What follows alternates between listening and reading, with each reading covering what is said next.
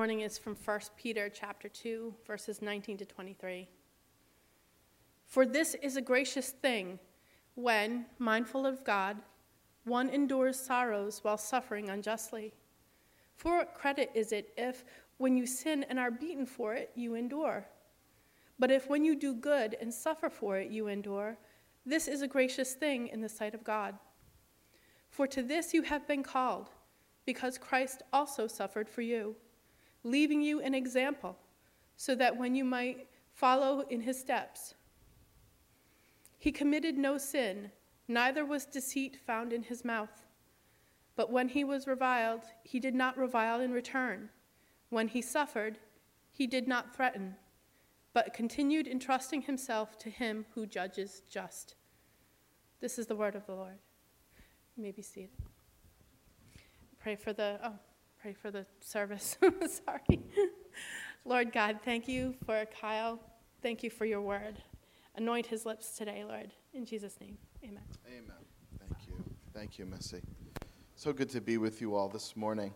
I want to encourage you, if you're relatively new to our church or maybe new to the Christian faith in general, we have some really cool opportunities for you to not only just kind of get to know the people sitting around you, but also to learn what Christianity is.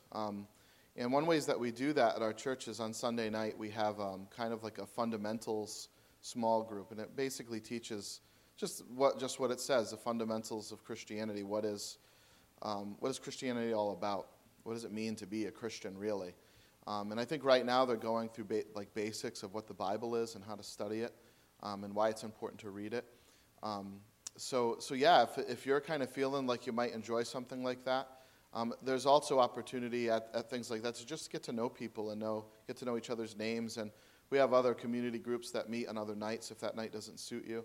But it's just so good to be with you here this morning as we approach a new sermon series that we're calling Life After Loss.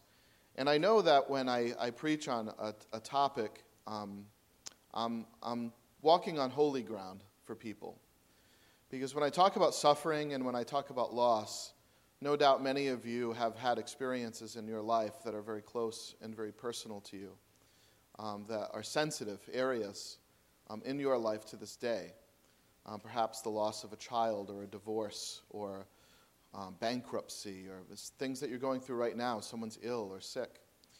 I know suffering comes to us at a cost, and it's difficult. So as a preacher, throughout my life, I've preached for a number of years now, but the older I get, I guess I'm relatively young, depending on the room I'm in. But as a preacher, I think I'm old enough to know that preaching on suffering is a complicated thing to do, because there's so many different experiences and different levels of what people have felt and what they've gone through. We can't always entirely understand each other in our suffering. We can't understand suffering on a blanket kind of basic level, if you've experienced any amount of loss in your life. But there are unique things that happen to us that has a certain sting. And as a preacher, it's hard not to come across sort of unaware, right, or oblivious to the pain that you feel, and just kind of, here's a Bible verse and this should make it feel better and go away. To not come across like that is sometimes a challenge. So I know that we're standing on holy ground with this, with issues. Some of you have endured perhaps frequent loss, and maybe even loss that is relatively new. So we're going into this with a sense of reverence and respect for each other, but we're also going into it with hope, that there is life after loss, that the message of Christianity is a message of hope. So this morning I want to introduce this. We're going to be going through the New Testament book, 1 Peter. It's a letter that was basically written to a church about how to endure suffering. It's about more than that. I don't want to oversimplify its message, but when you read 1 Peter, the overarching theme is obviously enduring suffering. How does the church, how do we as Christians follow Jesus yet endure the pain of life? So as we go through the New Testament letter, I'm hoping to deal with these hard and sometimes heavy facts of life, which are suffering, but also come out with it with hope and joy and peace in our hearts. I want to aim to understand what's the normal process of suffering when it comes to us, spiritually and emotionally. Such as when we face a trauma, something breaks, something dies, something fails, and how that leads to the next stage, I think, when we endure trauma, is insecurity, or we begin to lack trust. We start to think that I was safe in this area before and now I'm not safe. And inevitably, where that leads us is to what I'm calling trigger behaviors. So trauma trust triggers. Trigger behaviors. How do we deal now with the trauma and the resulting insecurity that's created in our lives? Well, those are our trigger behaviors. This is how we deal with what is now an insecure situation for us. And for many of us, those trigger behaviors are varied and wide and vast. Some of us isolate. Some of us hide. Some of us are ashamed of ourselves. Some of us are angry. The words that you might have seen even in our text this morning, revile, we revile. Another way that Scripture describes this in Peter is we tend toward unbridled passion. That's how we fix the insecurity of our lives, through pleasure, or perhaps deceit, or threats, or fights. You see, when we go through a trauma, our trust is touched. And when our trust is touched, we become insecure, and we have triggers. We react. We behave a certain way. In 1 Peter, the Christian community breaks that cycle. They break out of it, praise God, amen? They find hope. They find a different way of life. They find blessing, they find hope, and they find grace. Their trauma is replaced by blessing. They're made alive. They're given life. Their trust is replaced by hope through prayer. Their insecurity becomes security in Christ. And their triggers, their anger, their reviling, is transformed into grace. Transforming trigger behaviors to an attitude of grace. Isn't that great? But how? How, when you're going through the valley of death, do you possibly come up for breath under that water? That's how we're going to talk. That's what we're going to be talking about, probably for about the next 10 weeks. Where to find hope in the midst of suffering and loss. So this morning, though, I want to kick this off by considering, it's almost like a prequel to our series, the problem of pain. I want to start the conversation right there, because it's a very important conversation. The problem of pain as it relates in general to life and faith. One author reminds us in this wonderful book called The Cross of Christ of a tragedy that happened in 18th century Portugal, so 1700s. There was this incredible earthquake that happened in Lisbon on November 1st, 1755. Lisbon was devastated by an earthquake. Being All Saints' Day, isn't that incredible? That's the day after Halloween. But being All Saints' Day, the churches were all full. So this happened on a Sunday. The churches were all full, and 30 of those churches were destroyed. They caved in on themselves. Within 6 minutes, can you imagine this? Within 6 minutes, 15,000 people died. And 15,000 more people were dying. One of the many stunned people by the news of this was the French philosopher Voltaire. You've heard of him? At least his name. You might not know anything about him, but you might know that. He was a French philosopher, Voltaire. He was stunned by this news, and for months he was writing about this situation, this tragedy. And he basically wondered, how could anyone now believe in the benevolence and omnipotence of God after this event? Now let me explain to you what that means. What he's saying is, after this tragedy, how could any of us dare to believe that God is good and that God is in control? If we can't believe that God is good and God is in control, we can't believe in God. Why bother? Let's just believe in each other, right? I know lots of people that aren't good and lots of people that aren't in control. So why is this person worthy of our worship? He's not. And this was Voltaire's conclusion. How could anyone now believe in the benevolence and omnipotence of God? Friends, that is the problem of pain. When suffering comes in your life, when trauma or loss comes in your life, we are all of us tempted to wonder, is God really good? And if he's not good, if he's bad, if he's evil, that's not God. It can't be. We're in trouble. Or maybe he is good, but he just can't do anything about it. He's not stronger than I or you, me or you. And again, we're stuck with a wimpy God now that isn't able to do anything about our suffering. You see? That's the problem of pain. How do we make sense of it? And anyone who's endured any kind of suffering and trauma in life knows that we wrestle with those questions. God, do you hear me? Are you there? Do you care? Friends, if that's you, know that you are in good company with the authors of this book that we call the Bible. Because read the Psalms, friends, and they're asking God the same exact questions in their loss. It's as if my prayers are hitting the stony ears of my God. Do you hear me, O Lord? Are you there? Job prayed this, David prayed this, and they wondered. How can we now believe in a God that is good and powerful, that loves me after this event? And you know, friends, if we kind of polled the room, I would imagine you would write down some of those events in your life. You would know exactly what I'm talking about, the event that just doesn't make sense. Why did this happen? It's not fair. And Voltaire writes in a poem, listen to these words, "Unhappy mortals." This guy was fun at a party. Unhappy mortals, dark and mourning earth, a frighted gathering of humankind, eternal lingering of useless pain. Come, ye philosophers who cry, all's well.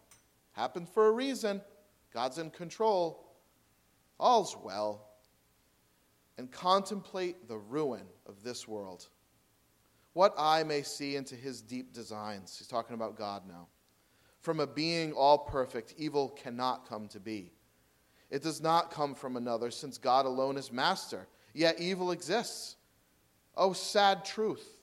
Oh, astonishing mingling of contrarieties, contradictions. A God came to console our afflicted race. He visited the earth, and it has not changed. See what he's doing? He is calling the Bible's bluff. He's saying baloney to all of this because of the suffering he endured, because of the problems and the traumas of his life. He's calling it out. And friends, we could say, oh, how unholy this man, how dare you speak this way. But friends, isn't this buried deep in our hearts too? Don't we feel the same way, though we might dare not say it? At times, when our child dies, when our husband or wife left us unfairly and left us bruised and broken.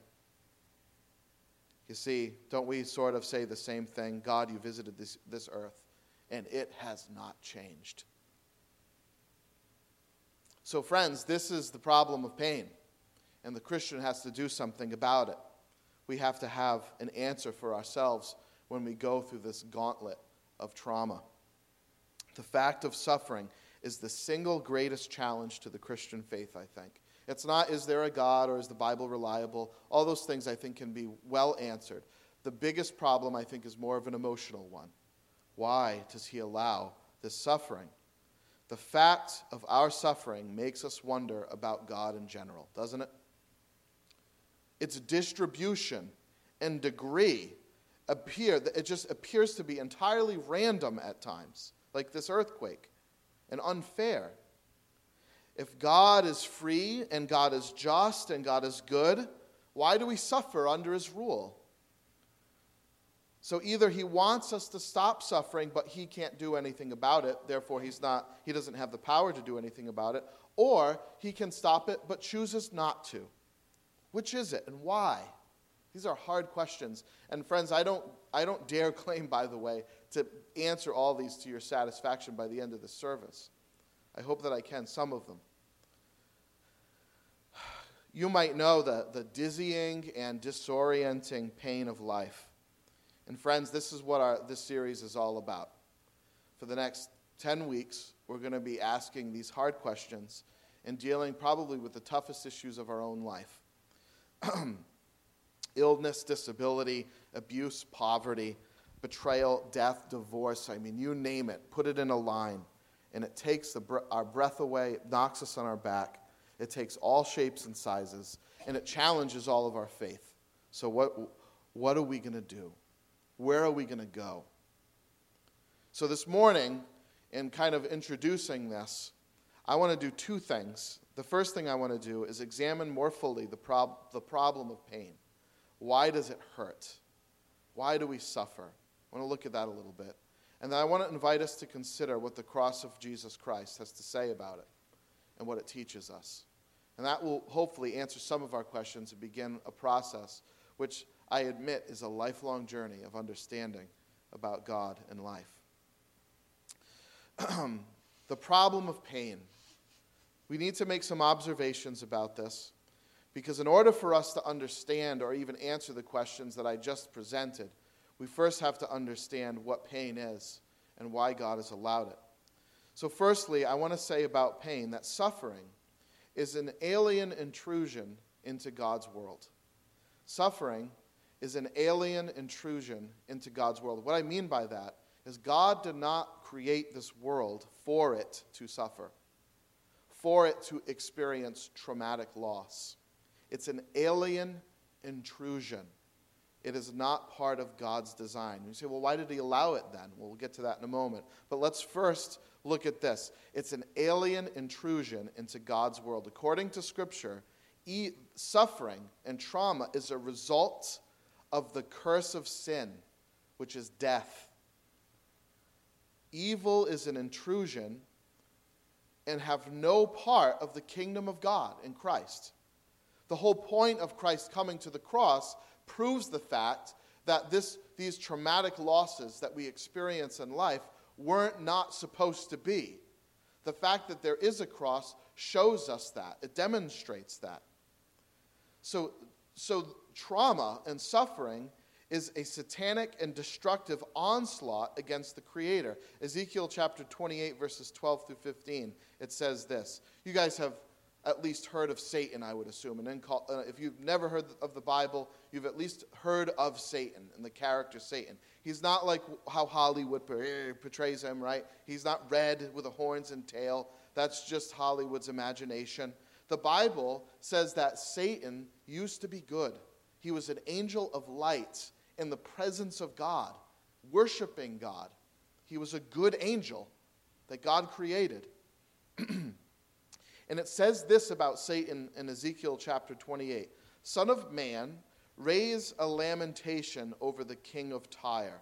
A lamentation is almost like a grief, right? The king of Tyre is a title for Satan that they're using here. Say to him, thus says the Lord God, you were the signet of perfection, full of wisdom and perfect in beauty. You were in Eden, the garden of God. Every precious stone was your covering. Sardis, topaz, diamond, beryl, onyx, jasper, sapphire, emerald, carbuncle, who knows? And crafted in gold were your settings and your engravings. On the day that you were created, they were prepared. This beautiful creature created, this angel of light, covered in gems and stones and all these beautiful things, placed in the presence of God himself. You were an anointed guardian cherub. I placed you. You were on the holy mountain of God in the midst of the stones of fire you walked. You were blameless in your ways from the day that you were created until unrighteousness was found in you. You see, the Bible describes in another passage in Scripture, in Isaiah chapter 14, that the unrighteousness that was found in him caused him to declare to God, I will rise above you, God. I will be worshipped over you. And friends, there is the source of the brokenness of our world. It is a usurping of God's authority, it's a scorning of his will, and it's a turning from his good law. And when that happens, we fall short of his blessing. We lose his presence, and we're left to ourselves. And the curse, the wages of sin is death. That death is the direct cause of all of our trauma. All of God's creation was created good, pure, blameless. Evil had its birth in the heart of Satan, and then Scripture goes on to say that it was birthed the same way in us. Jesus describes an ill woman as bound by Satan. He rebuked disease by rebuking demons. In the New Testament, Paul said, I have this thorn in the flesh. It's mysterious as to what it was. It was some kind of suffering. We don't know what it is. But Paul has this thorn in the flesh, and he calls it a messenger of Satan sent to buffet me, to test me. In a general sense, the Bible describes human suffering as outside of God's intention for this world, foreign, brought upon us when it was never his will for us to have it to begin with. See? Whatever form it takes, it is part of a greater curse that is the consequence of sin. It's common for us to think, well, why didn't God just make Satan not able to do any of this? Well, then Satan would have been a rock, right? He would have been a snail. He would have been a bird. And as would we. We wouldn't have the minds to object about why God made us the way he made us. Because we would have been robots, right? If God had not made the first people like this, we would have never sinned. The world would never have been cursed, and we would never have had to endure the sufferings and pains of life. So why didn't he just make us not able to do any of this? But if God made the first people not able to not sin, now this is going to get a little tricky. If God made us not able to not, in other words, he made us to sin. Let's say it positively so that you understand. Sin definitely in that scenario would be God's fault, right? He created us for the purpose of us sinning. Then you could clearly say this is all God's fault. But friends, he didn't create us like this to that end. Satan and the first man made a choice that in spite of their innate ability to be obedient, they chose not to be. So God didn't create us not able to not sin. He created us able to not sin. You see the difference? He created us able to not sin, and also he created us able to sin. And the reason that he did that is so that we would be free, that we would be like him, that we would choose, because otherwise there would be no relationship and no love. It would just be God's pile of wood in his garage. You see what I mean? In spite of all this, we can see, or because of all this, we can see that evil, and the consequence of evil, was the choice that we made to sin and be separate from God. And the result is this foreign intruder came into our lives, into the lives of everyone that's ever lived, and that is suffering. So suffering is an intrusion. Suffering also is often due to personal or corporate sin. All forms of human suffering are an intrusion, and therefore, because they're an intrusion, they at times are due to personal or corporate sin. Now, suffering comes sometimes from the sin of others, and sometimes from the sin of ourselves. But it does come at times because of our own personal choices or the choices of someone else. In Scripture, there are occasions when sickness, when suffering itself is God's punishment for sin. Deuteronomy chapter 28. But if you will not obey the voice of the Lord your God, or be careful to do all his commandments and his statutes that I command you today, then all these curses shall come upon you and overtake you. There is a sense in which if we decide that God is foolish and I know more than him, and I'm going to disobey him on all points, that we're going to sleep in the bed that we make, so to speak. That could be bad for us. That's going to result in some trauma on our lives. And we have to kind of understand that and be honest about that. At the same time, we also reject the Hindu belief in karma, which attributes all suffering to some kind of bad choice that you've made. You see, there's a difference. What I'm saying is, sometimes that's true. Karma says it's always true. All suffering is because of a wrong from our past. We reject that as Christians. That's kind of like what Job, if you remember the Old Testament book of Job, that's kind of like what he was saying. Job, you're suffering and you're sick and you're losing everything. You must have sinned. You must have done something wrong, right? Jesus cleared that up very clearly in John chapter 9. There was this guy, he was blind, and everyone was saying, oh, it's because he must have sinned. Like, who sinned, him or his mom, or his parents? And it says in John chapter 9, as he passed by, he saw a blind man from birth, and his disciples asked him, Rabbi, who sinned, this man or his parents? They're kind of like on this karma kick there, right? Who sinned? And Jesus answered, it was not this man that sinned or his parents, but that the works of God might be displayed in him.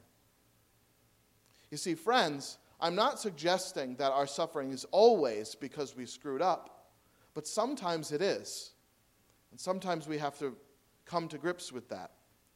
Number 3, suffering is due to our human sensitivity to pain.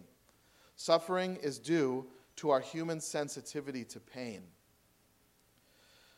One guy said it like this: misfortune is made worse by the hurt we feel. You see, maybe my girl shouldn't have dumped me. Maybe she was wrong. Maybe she did all the wrong things and cheated on me and did all this junk, right? But it wouldn't be so bad if it didn't hurt, right? Like if I was just kind of like, whatever. I'll find someone new. Like just no pain. Like we just never experience it anymore. You see, there's something about the human condition that when something wrong happens, we feel it. We know it. And that sometimes is what we're really upset with. We don't like the fact that something bad happened, but we grieve even more just how much it levels us and how much it affects our emotions, how much it hurts us internally. Suffering is due to our human sensitivity to pain. You say, I just wish I could feel less pain. And you know what? This is what I was talking about with triggers. You're in good company. You want to know what lots of people do? Well, they just start having sex with lots of people. That'll make the pain go away. Or how about, I'm just going to get drunk every night. That will make me not feel so intently what I feel. And this is what we do. We escape our triggers to trauma. So suffering is due to our human sensitivity to pain. Pain gives valuable warning signals necessary for personal and social society. We might not like pain, but friends, you need it. And a great example of this is when we don't feel it anymore, like the disease leprosy. Leprosy numbs the extremities of the body so that when you get a cut or an infection, you don't feel it. And if you don't feel it, that's bad. Because now you don't know it's there, and it gets worse and worse and worse, and body parts start falling off of you. You see, pain is a grace at times, isn't it? Nerve reactions must hurt for us to protect our bodies. Isn't that true? And friends, similarly, if we didn't feel emotional pain of a breakup or a death or some sort of injustice, we'd live life without caution. And what's even, I think, more important than this, than living life without caution, we would also live life without an awareness that something's wrong with it. If you walk into a place where children are starving because of some war, and famine and disease are the outcome, and it enrages you, and it saddens you, good, it should. That pain is what God has given you by His grace so that we can know something is wrong, so that we can do something about it, so that we can correct it. You see, suffering is due to our human sensitivity to pain, and pain is a grace of God to us in a fallen world. Number 4, suffering has to do with the kind of environments God has placed us. Suffering has to do with the kind of environments God has placed us. So sometimes, like I said, suffering is the result of, personal rebellion or risky living, things like this, and we can fall into some suffering because of this. It's not always because of that, though. Oftentimes, it's environmental. We suffer from natural phenomena, earthquakes, droughts, floods, things like this. What can we say about all of these natural phenomena which overwhelm innocent people? It seems arbitrary, like this earthquake in Lisbon. I think what we need to understand is that in order for people to be free, there must be a nature, an environment, a world in which we demonstrate that freeness. In other words, there's got to be a stage on which we can be human and be free. Okay, this will hopefully make more sense as I go. C.S. Lewis, the popular author of the 1950s, points out that nature is that arena that we act freely in. It's a neutral something, he says, having a fixed nature of its own. In other words, we are not nature, and nature is not us. And it has to be like that, or else we wouldn't be free. Okay? If nature were not like this, we'd have no arena to demonstrate any free or responsible behavior. So consider it like this. If we're to be free, independent, truly free, then it demands that other things be free too. Because then you wouldn't be free. If I'm the free one and all of you are kind of bound to me, then none of you are free. Does that make sense? Well, in a world like that, though, with lots of individuals demonstrating a freeness, we're going to start bumping into each other, including nature.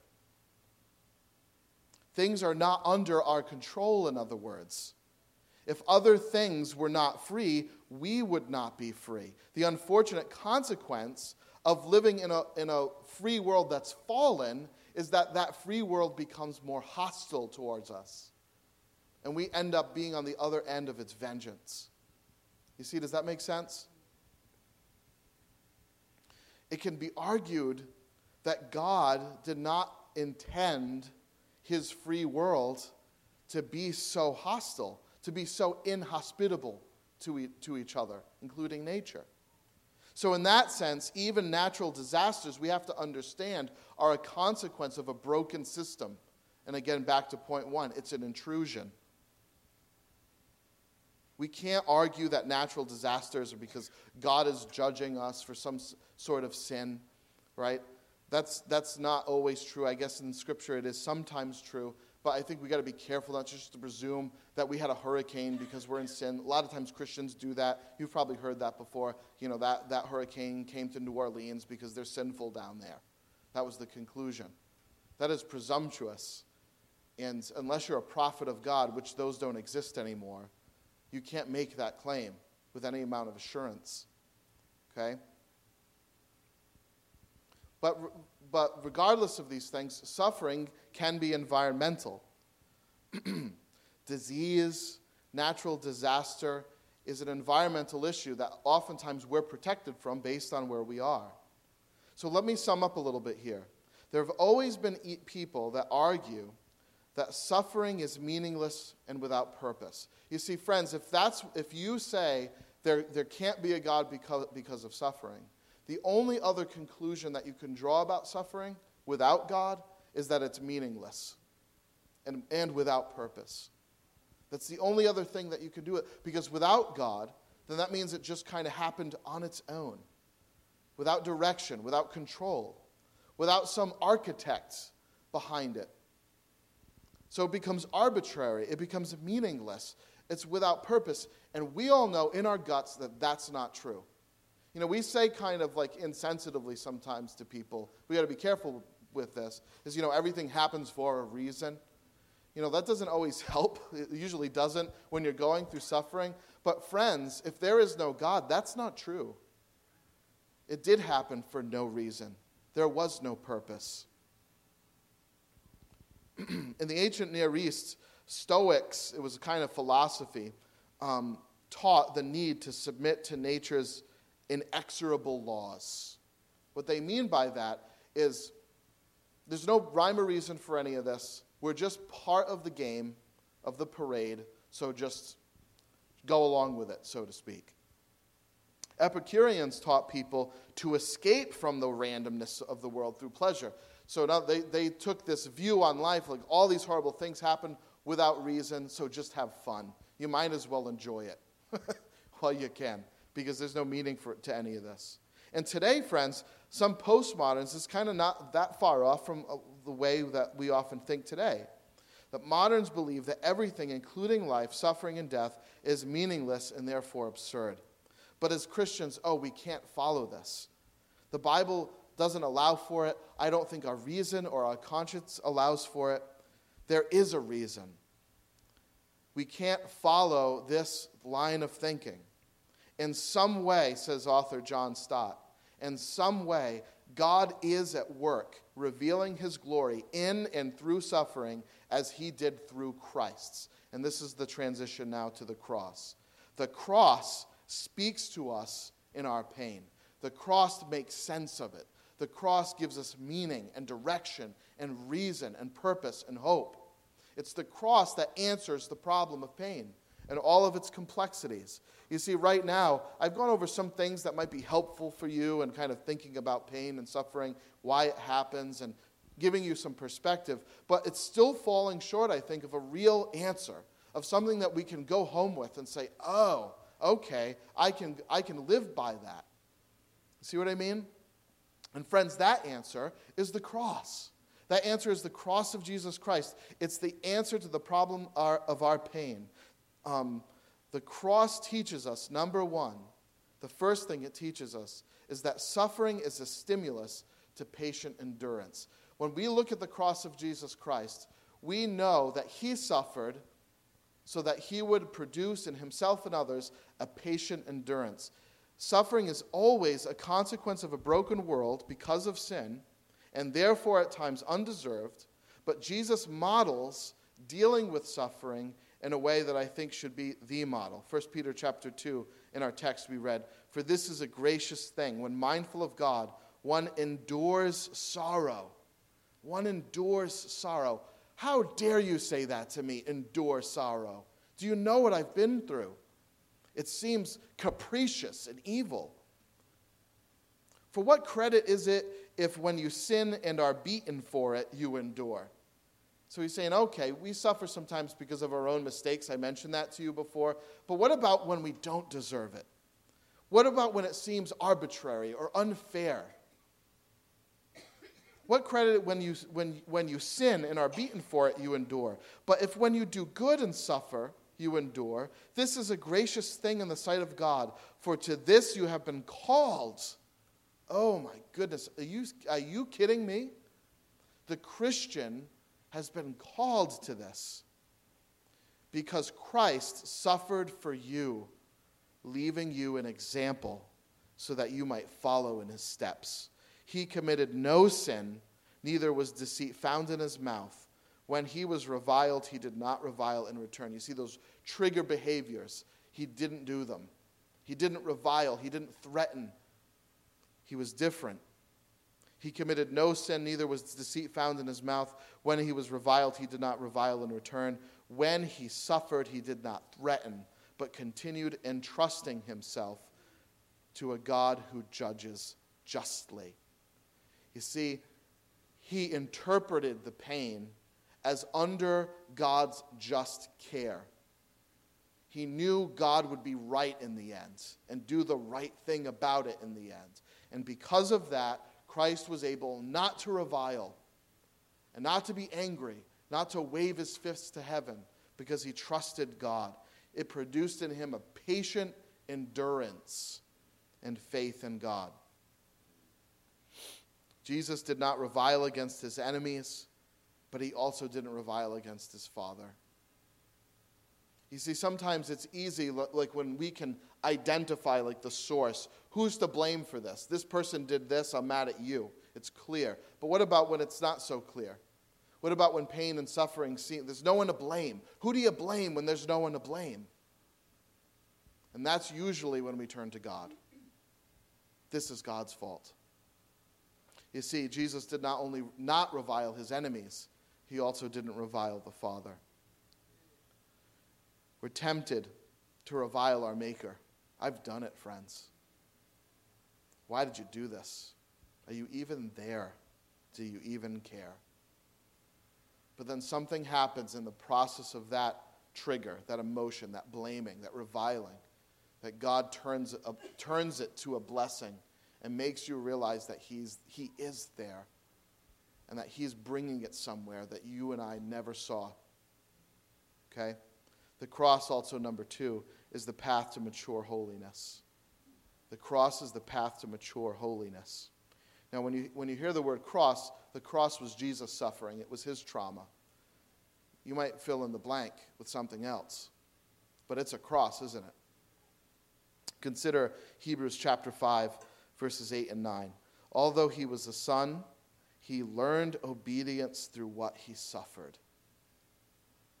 And being made perfect, he became the source of eternal salvation to all who obey him. He learned obedience through what he suffered, and being made perfect became the source of eternal salvation. See, friends, we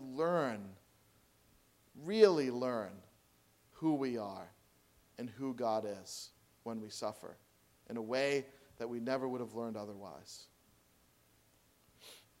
The Bible says plainly, as mysterious as it might seem, that there's something about suffering for the Christian that leads us to a greater love and devotion to our Maker. It leads us to trust. There's a process of being made perfect, maturing, that includes suffering. It includes being in a place that you never thought you'd be in and you desperately want to get out of. Stott says, suffering is the testing ground in which obedience becomes full grown. Isn't that great? There are analogies that Scripture uses that picture how the Lord makes us more like Christ. How do we grow in our faith? How does the Bible describe this process of growing in who you are in Christ as a Christian? The first analogy is of a father disciplining his children. Ouch. There's an ouch, right? In growth in Christ. The metal worker refining silver and gold. Ouch. Right? That fire gets hot. The gardener pruning the vine so that the fruit thrives. Ouch. You see, there's a loss implied. There's a pain implied. There's a long suffering, a process that we don't just wake up one day and all of a sudden we get it. It describes a sort of negative process, but all underlining a passive result, which is the child's good, the plant's good, the gold's good, the vine's good. Psalm chapter 119, verse 67, before I was afflicted, I went astray, but now I obey your word. Before I was afflicted, I went astray. Suffering is not the cause of growth. It's not what makes you grow, but it's what wakes you up to truth. It's the occasion of growth. It's when you start to realize, I have limits. I'm out of control. I can't control every circumstance of my life. I need this and that, and it was taken away from me. What do I do now? You can do one of two things. You can go buck wild, or you can trust in Christ. You can say, He's the maker, He's the provider, and I need Him if I'm going to survive. There's only two options. I take over, or He does. That's usually what we end up doing when suffering happens. We're out of here. I'll live my life. I'll do it the way I think I need to do it. But you see, the trust has been violated. We're insecure. So now we have to do something about it to keep us safe. Whatever that might be. It might be hiding. It might be isolating. It might be drugging. It might be drinking. It might be sexing. It might be whatever. You name it. But what we need to do in Scripture is let the Lord prune you. Let the Lord refine you. Turn to Him so that you can experience His love and His growth. And you will grow strong. You see, friends, the fruitful tree, the giant tree with all sorts of fruit, is the fruit that has been through pruning. It's the tree that's been through suffering, the tree that's had things cut off violently. There's something about it that produces in us a fruit. Number 3, the cross is the symbol of suffering service. John chapter 12. And Jesus answered them, "The hour has come for the Son of Man to be glorified. Truly, I say to you, unless a grain of wheat falls to the earth and dies, it remains alone. But if it dies, it bears much fruit. Whoever loves his life loses it, and whoever hates his life in this world will keep it for eternal life. If anyone serves me, he must follow me, and where I am, there will my servant be also. If anyone serves me, the Father will honor him." Friends, suffering is indispensable to fruitful service. In order to bring children to God in glory, in order to bring us to Him, to Himself, something's got to die, and that something was Jesus Christ. That's what Christ taught us. So, friends, do you see your suffering as an occasion for blessing others, to help them, to save them? Number 4, the cross of Christ is the hope of final glory. It's not the end. You see, oftentimes we come into despair and trauma because we think this is the end, this is it. But in Christ's trauma, in Christ's cross, it is the door to eternal life. Jesus looked beyond his death to his resurrection, beyond his suffering to his glory. Hebrews chapter 12. What a wonderful verse. Memorize it. Hebrews chapter 12, verse 2. He looked beyond his suffering to his glory. That's why he suffered. For the joy set before him, he endured the cross, despising the shame, and is seated at the right hand of God. Friends, everyone who wants to live a godly life, according to Paul, will be persecuted. That's the expectation of the Christian life.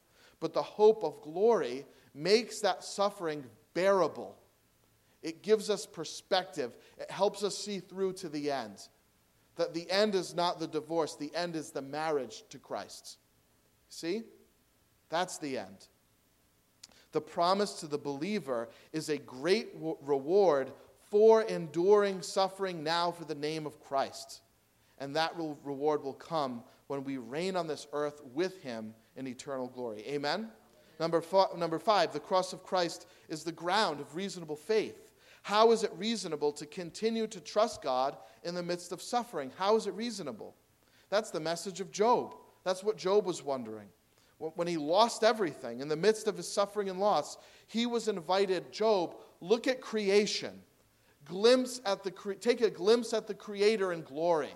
Look what he's done around you.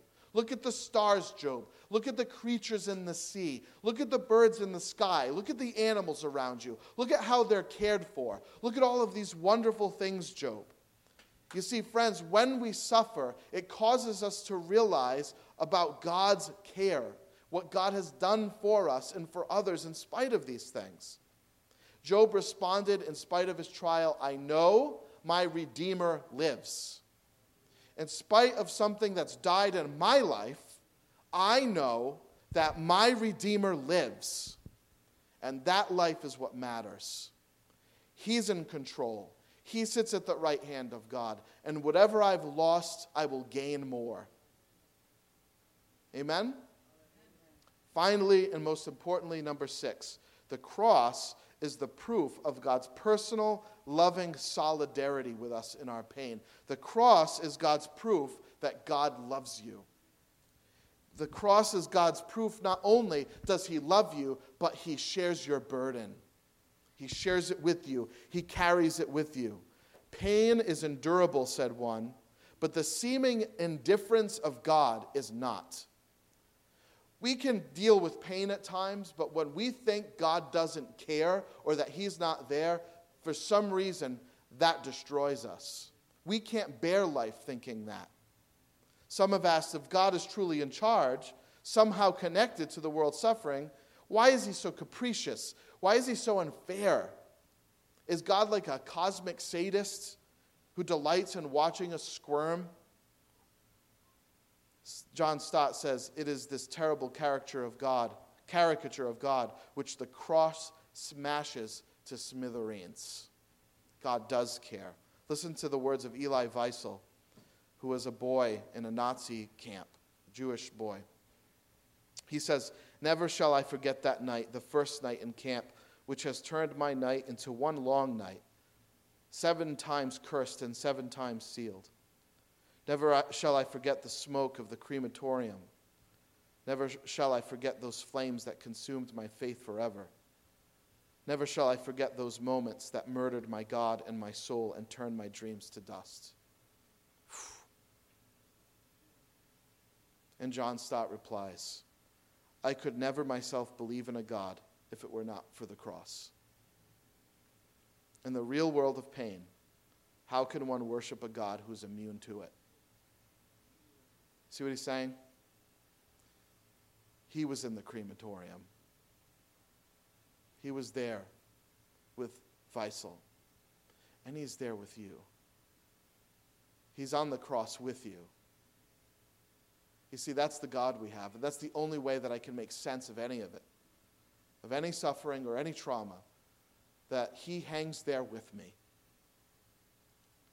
I was reading the same book by Stott, and he noted that at times, and I've mentioned this before, but at times he was very famous, and he used to travel. He's out east, and he's been to all these different Buddhist temples, and he always noticed the Buddha, the statue of the Buddha, sort of kind of like transcendent from the rest of us. This little grin, like a little chubby, kind of happy, lots of fruit around him, right? Like just distant, away, doesn't understand the suffering that we endure.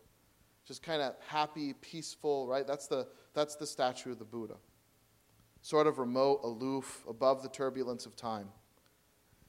And he says, each time after a while, I have to turn away from those statues and imagine a different figure. I have to turn instead to that lonely, twisted, tortured figure on the cross, nails through hands and feet, back lacerated, limbs wrenched, brow bleeding from thorn pricks, mouth dried, intolerably thirsty, plunged in God-forsaken darkness. That's the God for me. Amen? That's the God for me. That's the only God that makes sense of this world. It's the only one. The God that dies with us. Let's pray.